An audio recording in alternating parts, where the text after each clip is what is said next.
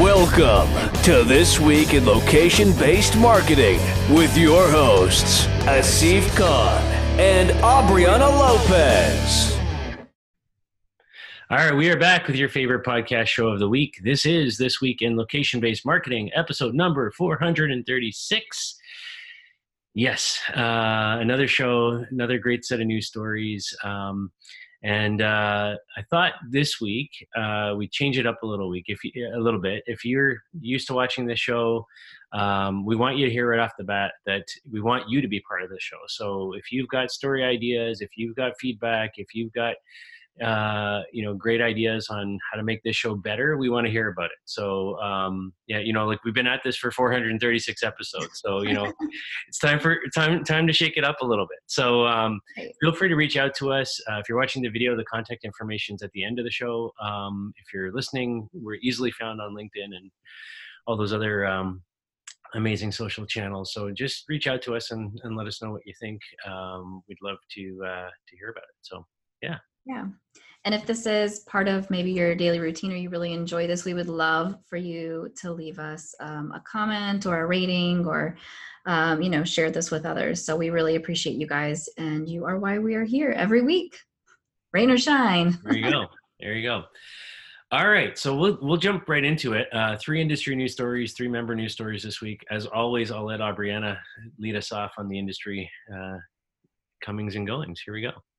Yeah, well, I'm excited to go over to sunny LA for this story because it's, we had kind of a sad wrap up to our baseball season here in Atlanta last night. It was womp womp is just not enough sentiment for what happened in Game 5. But sorry, yeah, Josh Donaldson abandoned the Blue Jays and now went over there to lose, so it's okay. Okay. All right. Sorry. We'll dust that off and move on here. Yeah. So let's talk about Snapchat. So Snapchat is kind of trying to do something new, and they are merging traditional with something a little bit more future forward. So they're taking traditional billboards and they are bringing in AR. So they're doing this for their Snap Originals, which I have Snapchat. I'm not super active on it, but for those that are super active on it, they started this original content, like streaming their own shows last October. So they've been at this for a year now and have had several seasons of some of their streamed shows. And these are premium content that's made specifically for mobile users and mobile shows. So now what they've done here, there in LA, is they've created a billboard around one of these or a few of these different shows, and there is a snap code along with a traditional billboard talking about the original show that they have that's there within Snapchat. So what Snap users can do is they can scan the snap code with their Snapchat app, and then it gives them the ability to unlock these exclusive lenses and features for the next 24 hours. So after they've done that, they can take 10 steps back and then point their device at the actual billboard, and they create this AR experience. So it looked like from the pictures that they could actually put them inside of the show and inside of the content, I think. And so they did this by a partnership that they have with an agency there called Paper Triangles. So they create Snapchat lenses and things of that nature, and they're based in Los Angeles as well. So, and then, they can share this video or content with their friends or on their Snap story, whichever. So, I mean, whatever. I think this is weird and not effective, but maybe I'm missing the point. I think the content creation is very cool, and that's what is great about Snapchat is the time sensitivity to catch whatever is on there, because it's there today, gone tomorrow. But the whole bringing this together, I don't really know what the point was. And, you have to be there in person, and it's very centralized, but, Snap's based in the LA area. So I guess it's a great place for them to sort of try out some new stuff. And it's not a really expensive thing to do maybe, but I mean, for as much money as they did invest in it, I would say it's likely too much for any type of, benefit that they get from this. So I don't know, if it was hey, within our content, Pepsi's sponsoring it, and then, Pepsi's footing the bill, then maybe there's like some, brand consumer goods content type of partnership that they could work together. But to me, this is just a little bit meaningless. Yeah. All right. So here's my first thought on this. So I like the general use case of using Snap or some kind of image recognition AR tool to activate a billboard. So I'm a big proponent, the LBMA is big proponents of these linkages between mobile applications and physical billboards. I think if you can find a way to take a billboard, which is a mass media still, and make it something that is one-to-one, engaging, then I think you've accomplished something, that you can actually show that the billboard's doing something. So I like it from that point of view. The specific campaign here and whether it's going to drive any engagement around these shows or whatnot, I'm less enthused about, because I don't get it. Number one, I'm not in that category. I don't use Snapchat. My kids do, but perhaps there's a demographic for kind of seeing yourselves in this kind of content, and that kind of posting. I had to get an education from my my daughter and son the other week about what a VSCO girl is. Not familiar with that. Are you familiar with that term? No. So apparently, like, it's a whole thing, and it came from there's an app called VSCO. I know about that. Yeah. So there's this whole culture around this now of what it means to be a VSCO girl, and you have to like use a certain kind of water bottle and wear a certain kind of shoes, and you have to use metal straws, and you have to. It's all about this aesthetic thing, and they're big into going and taking photos with on walls with like wings and stuff, like a unicorn flying. So maybe all that kind of stuff fits into this kind of genre of creating that kind of content.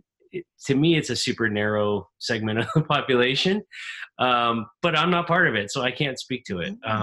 But I do like the the sort of billboard to mobile engagement piece of it. So if they can find more and more ways to use Snap in that arena, maybe other than this specific content use case, then I'm all for it. See, if our kids are weird. Yeah, they are.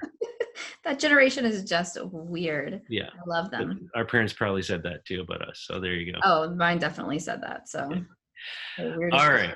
So that's moving on over to our second story. So we'll go up the coast a little bit now to Sacramento, and the Zippin guys. So Zippin is, we talk a lot lately about these cashierless stores. We just talked about it on last week's show a little bit, but Zippin is one of the key companies that's sort of building the technology behind these things. So they have their own sort of prototype type of store for a place in San Francisco area. No, sorry, in Sacramento, I guess it is, where you can kind of go, and if you're a retailer and you're thinking about moving into this space, you can kind of go and see their prototype store and check it out, and figure out if that's something you want to do. But what's cool is in Sacramento, with the Sacramento Kings at the Golden One Center now, they've launched this technology there. So basically, you can go up to a this cashierless checkout area in there, and using cameras and sensors and all the things that go into this kind of stuff, you can basically grab some items and check out in like 30 seconds, which makes perfect sense to me, because this is the kind of environment where you have crowds and crowds of people and long lineups and all that kind of stuff. And if there's a way to speed that up in a stadium environment or in an airport environment or things like that, I think this is where this kind of technology can really help move people along a lot quicker, have a lot more people less frustrated with the lineups and all of that, and I think it's a logical place to kind of do this. So I don't know, I like it. So what do you think? I like it too. I think that it's a perfect place for it. These are times where people don't want to be usually spending a lot of time shopping for things. They want to get back to a game. They want to get back into like whatever the main event is and things of that nature. So, you know, I like the feasibility of this. So I think obviously having choices for the variety of, you know, fans that might visit that area and that stadium is important. But I think to me, this makes sense. You know, it's kind of almost like that, that captive environment for those pods that were like the cashierless stores with that open and close that they deliver in specific areas. So I mean, this works to me. It's smart, and it's a great like test bed for it to see how it does, and kind of figure out what are the other options or other things that could be cashierless, or, you know, just make the whole experience a better one. There you go. So check it out. Zip in at Sacramento Kings Golden One Center. And now to mostly Silicon Valley, mostly, not all, but the gig economy, right? Like, let's talk about this. This is really interesting, and it's also kind of frustrating, I think, for all the parties involved. So when I talk about gig economy, what I mean are things like Uber and Lyft and DoorDash and all of these different apps that are using, you know, basically contract employees that, you know, they sign up to be employees. You know, there's some minor vetting and validating of you as an employee or a driver or whatever they want to call you. And then, you know, you get started. But one thing that these companies have made it very clear that they don't want to have to give the rights and considerations to their drivers as employees. So they want to have the kind of want to have their cake and eat it too, if you will, right? So, you know, I think that what California saw is like, California obviously has, I would say they're one of the most progressive states in the U.S. in terms of labor laws and protecting, you know, the workers, whether that's giving insurance to all of the wait staff. You know, if you do that, you have the ability to get insurance and things of that nature. But this recent bill that just passed has the ability to create all of these drivers into legit employees, and to force Uber and Lyft and, you know, the likes to have to do this. So Uber, Lyft, and DoorDash are still fighting the bill, and they're planning to spend $90 million to bolster a ballot initiative that's going to, I guess, you know, make them exempt.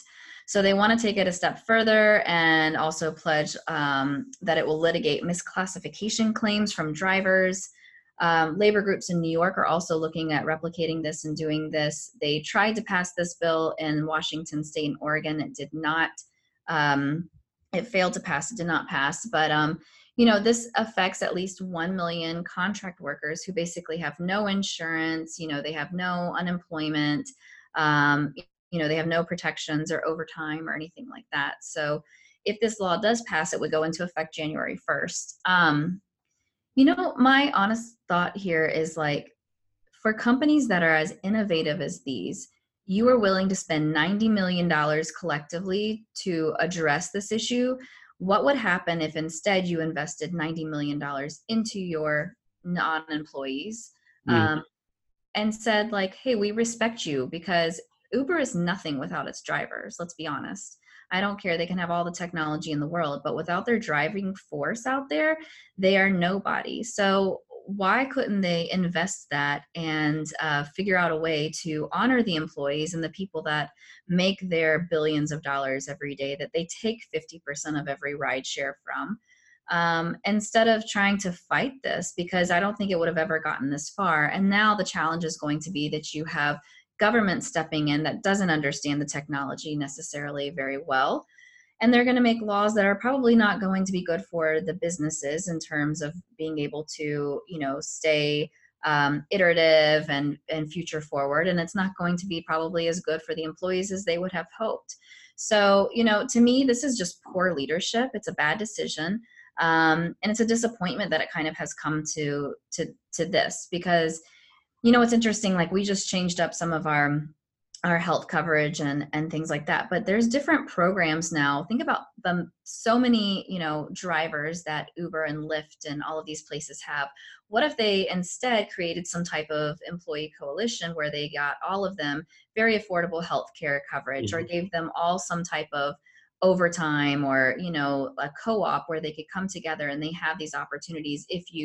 Maybe they say, well, if you exclusively drive for Uber, then you get these benefits. Or if you exclusively do this for this one company, then you get this. And so they're honoring loyalty, and they're honoring their people, and they're investing in them as well. Instead, I think they're really shooting themselves in the foot, and I am really disappointed. I think this is a very, very poor decision on their behalf. Yeah. All right. So sorry, rant. That's okay. That's okay. So I think the notion of the law that California is trying to pass here, I think has a ton of merit to it. I think that these companies, as you have clearly pointed out, they really rely so heavily on the backs of these people, these drivers, these delivery people, these whatever and it's not just Uber and Lyft, obviously, and DoorDash. These are the big ones, but there are, probably hundreds of others that would be affected by this as well. And I think that the challenge here is that when you look at the individual, like the individual driver, let's say, is trying to, what's the test to determine whether they're an independent contractor or they're an employee, right? And I think that at the end of the day, that's what this comes down to, because, if that individual, has a full-time job somewhere and are covered by insurance and are an employee there and paying taxes accordingly and all that other stuff, and then they have, they spend 2 hours a week driving, whatever, then they are an independent contractor, in my view. But it comes down to, what's your level of engagement at the end of the day with these companies relative to, your work, the amount of hours that you have in a work week. And where else are those other hours being allocated, right? So I think there are some other considerations that I think need to play into this, because, if that's all you do, then, and you're doing a lot of it, and you're meeting the sort of the test for that, then yes, you should be considered an employee and have the benefits that come alongside that, in my opinion. But it's interesting. I think from a location market perspective, I think that the gig economy is a huge part of what we see. I mean, I even not just these types of services, but you think about things like TaskRabbit, Zarly, all these other types of platforms we've talked about over the years that are part of the gig economy. They're part of the underemployed, workforce that's out there. I think there's lots of implications for this that need to be considered. So on the one hand, I'm glad they're sort of taking time to figure it out. And on the other hand, I think, that some of these companies could be better spending the $90 million. So, yeah. All right. So that's our 3 industry news stories for this week. We'll shift over now to our member news, and I'll kick it off with a story about Michaels Stores. So Michaels, very well-known arts and crafts supply store company out of Dallas area, and they have announced a partnership with UPS, the delivery company or logistics company. And so they are rolling out what are called UPS Access Point locations in more than 1,100 Michaels stores nationwide. So customers can ship UPS packages directly to a Michaels store, drop off pre-labeled shipments, and make returns to e-commerce retailers that were shipped by UPS. So this is like a full-on service thing. This isn't just pick up your package. Like you can actually drop off packages that you want shipped out pre-labeled from these access points in a Michaels store. I think it's, for me, when I first read this, I'm like I don't really see the correlation. I still struggle a little bit with the correlation between Michaels and a UPS access point. I don't know what the volume of traffic is like, but maybe that's the point of this, is to try and drive more traffic to a Michaels store here. But certainly they have the footprint, 1,100 stores across the country. I think that makes sense. And I think that, that they can probably see, a lot of traffic resulting from this, because I don't think that there's probably not enough of these access points out there in the network currently, just on their own, where, there's a lot of these stores out there. They're typically in these sort of, sort of complexes where, there's a Home Depot and there's a Lowe's and there's a this, and then there's all that. So then there's plenty of these sort of, multi retail tenancy type of build outs out there. And Michael's is typically part of those types of installations. We have one like a stone's throw from my house up here too. So, and I couldn't tell you where the UPS store was offhand. So if I knew that was there, I can certainly see it makes it much easier to kind of think about how to do that. Yeah, I mean, I find it interesting as well. Like, is there an influx of people that are shipping scrapbooking supplies? I don't know, but it kind of makes me think of like, I don't know if you guys have this in Toronto, but here in Atlanta, we obviously have an influx of Hispanic population. And so one thing that is like pretty common are these like farmers market type places. And it's not just like a food farmers market, but it's like all these little mini pop-ups are inside this giant, enormous like warehouse size, like a Lowe's size place, right? So you go in and there's the panaderia with the bakery and all that stuff. And then you've got like the shoe stuff, shoe repair, shoe store. Then you've got like the grocery store, everything is in there. Whatever you want is like a one-stop shop, but they're all individual retailers. So it kind of makes me think like, hey, maybe they were onto something like way before. But what I do see is that I think it cuts down on the amount of overhead that UPS would need, right? So instead of having to find their own locations, they're inside of another location. The benefit obviously to Michael's, as you mentioned, is, getting more foot traffic in there, because if you come in, you're likely going to buy something else as well, or at least take a look around. So, I mean, I get it. It makes sense. I think that it's a partnership, right? So I think they're both helping each other. One's helping one drive down cost and, increase accessibility, and the other is boosting some type of, access to bringing people into the store and generating more foot traffic. So although it is a very weird crossover, like you mentioned, they're in a lot of like strip malls and, these centers. So why not? Yeah, there you go. All right. Well, keeping on the UPS actually, topic, this is another story with them, and this one is a little more interesting for me, but UPS has actually gotten approval on a package delivery drone fleet.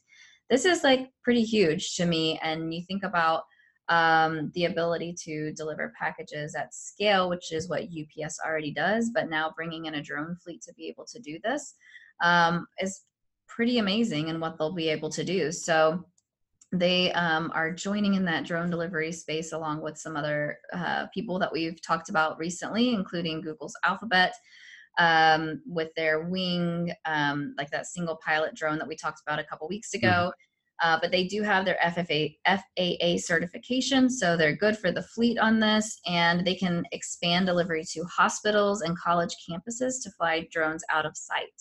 I mean, can you imagine like a drone's delivering like the kidney for the transplant? I mean, it's crazy, but it's so cool to think about just this world that we live in today, and what does this mean for all of us, from an accessibility to emergency things that hospitals may need, whether it's, maybe the ability to quickly deliver, blood for transfusions when there's, some type of a critical event that's happened somewhere, or, I don't know what a good example is for campuses, but college campuses, but I'm sure there's lots of things that, college kids need.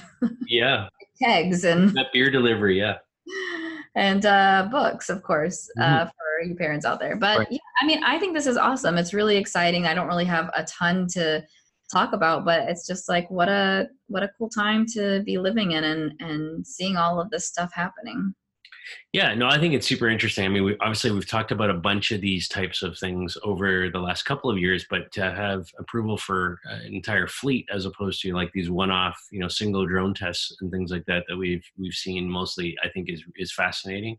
I love the description you just gave of the hospital use cases, these emergency use cases. You think about, especially cities with like super packed, congestion and traffic, and you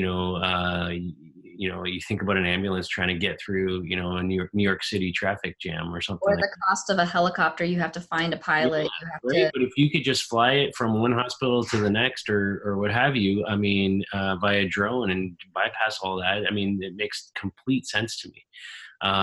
So yeah, I don't have a ton to add to this, but I'm super sort of happy about this moving forward, and yeah, looking forward to seeing kind of what it can do for changing the game. So.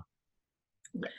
All right, our final member news story for this week. So jumping over to one of our German member companies, Wirecard, is teamed up with a company called SES Imagotag. It's IMAGOTAG.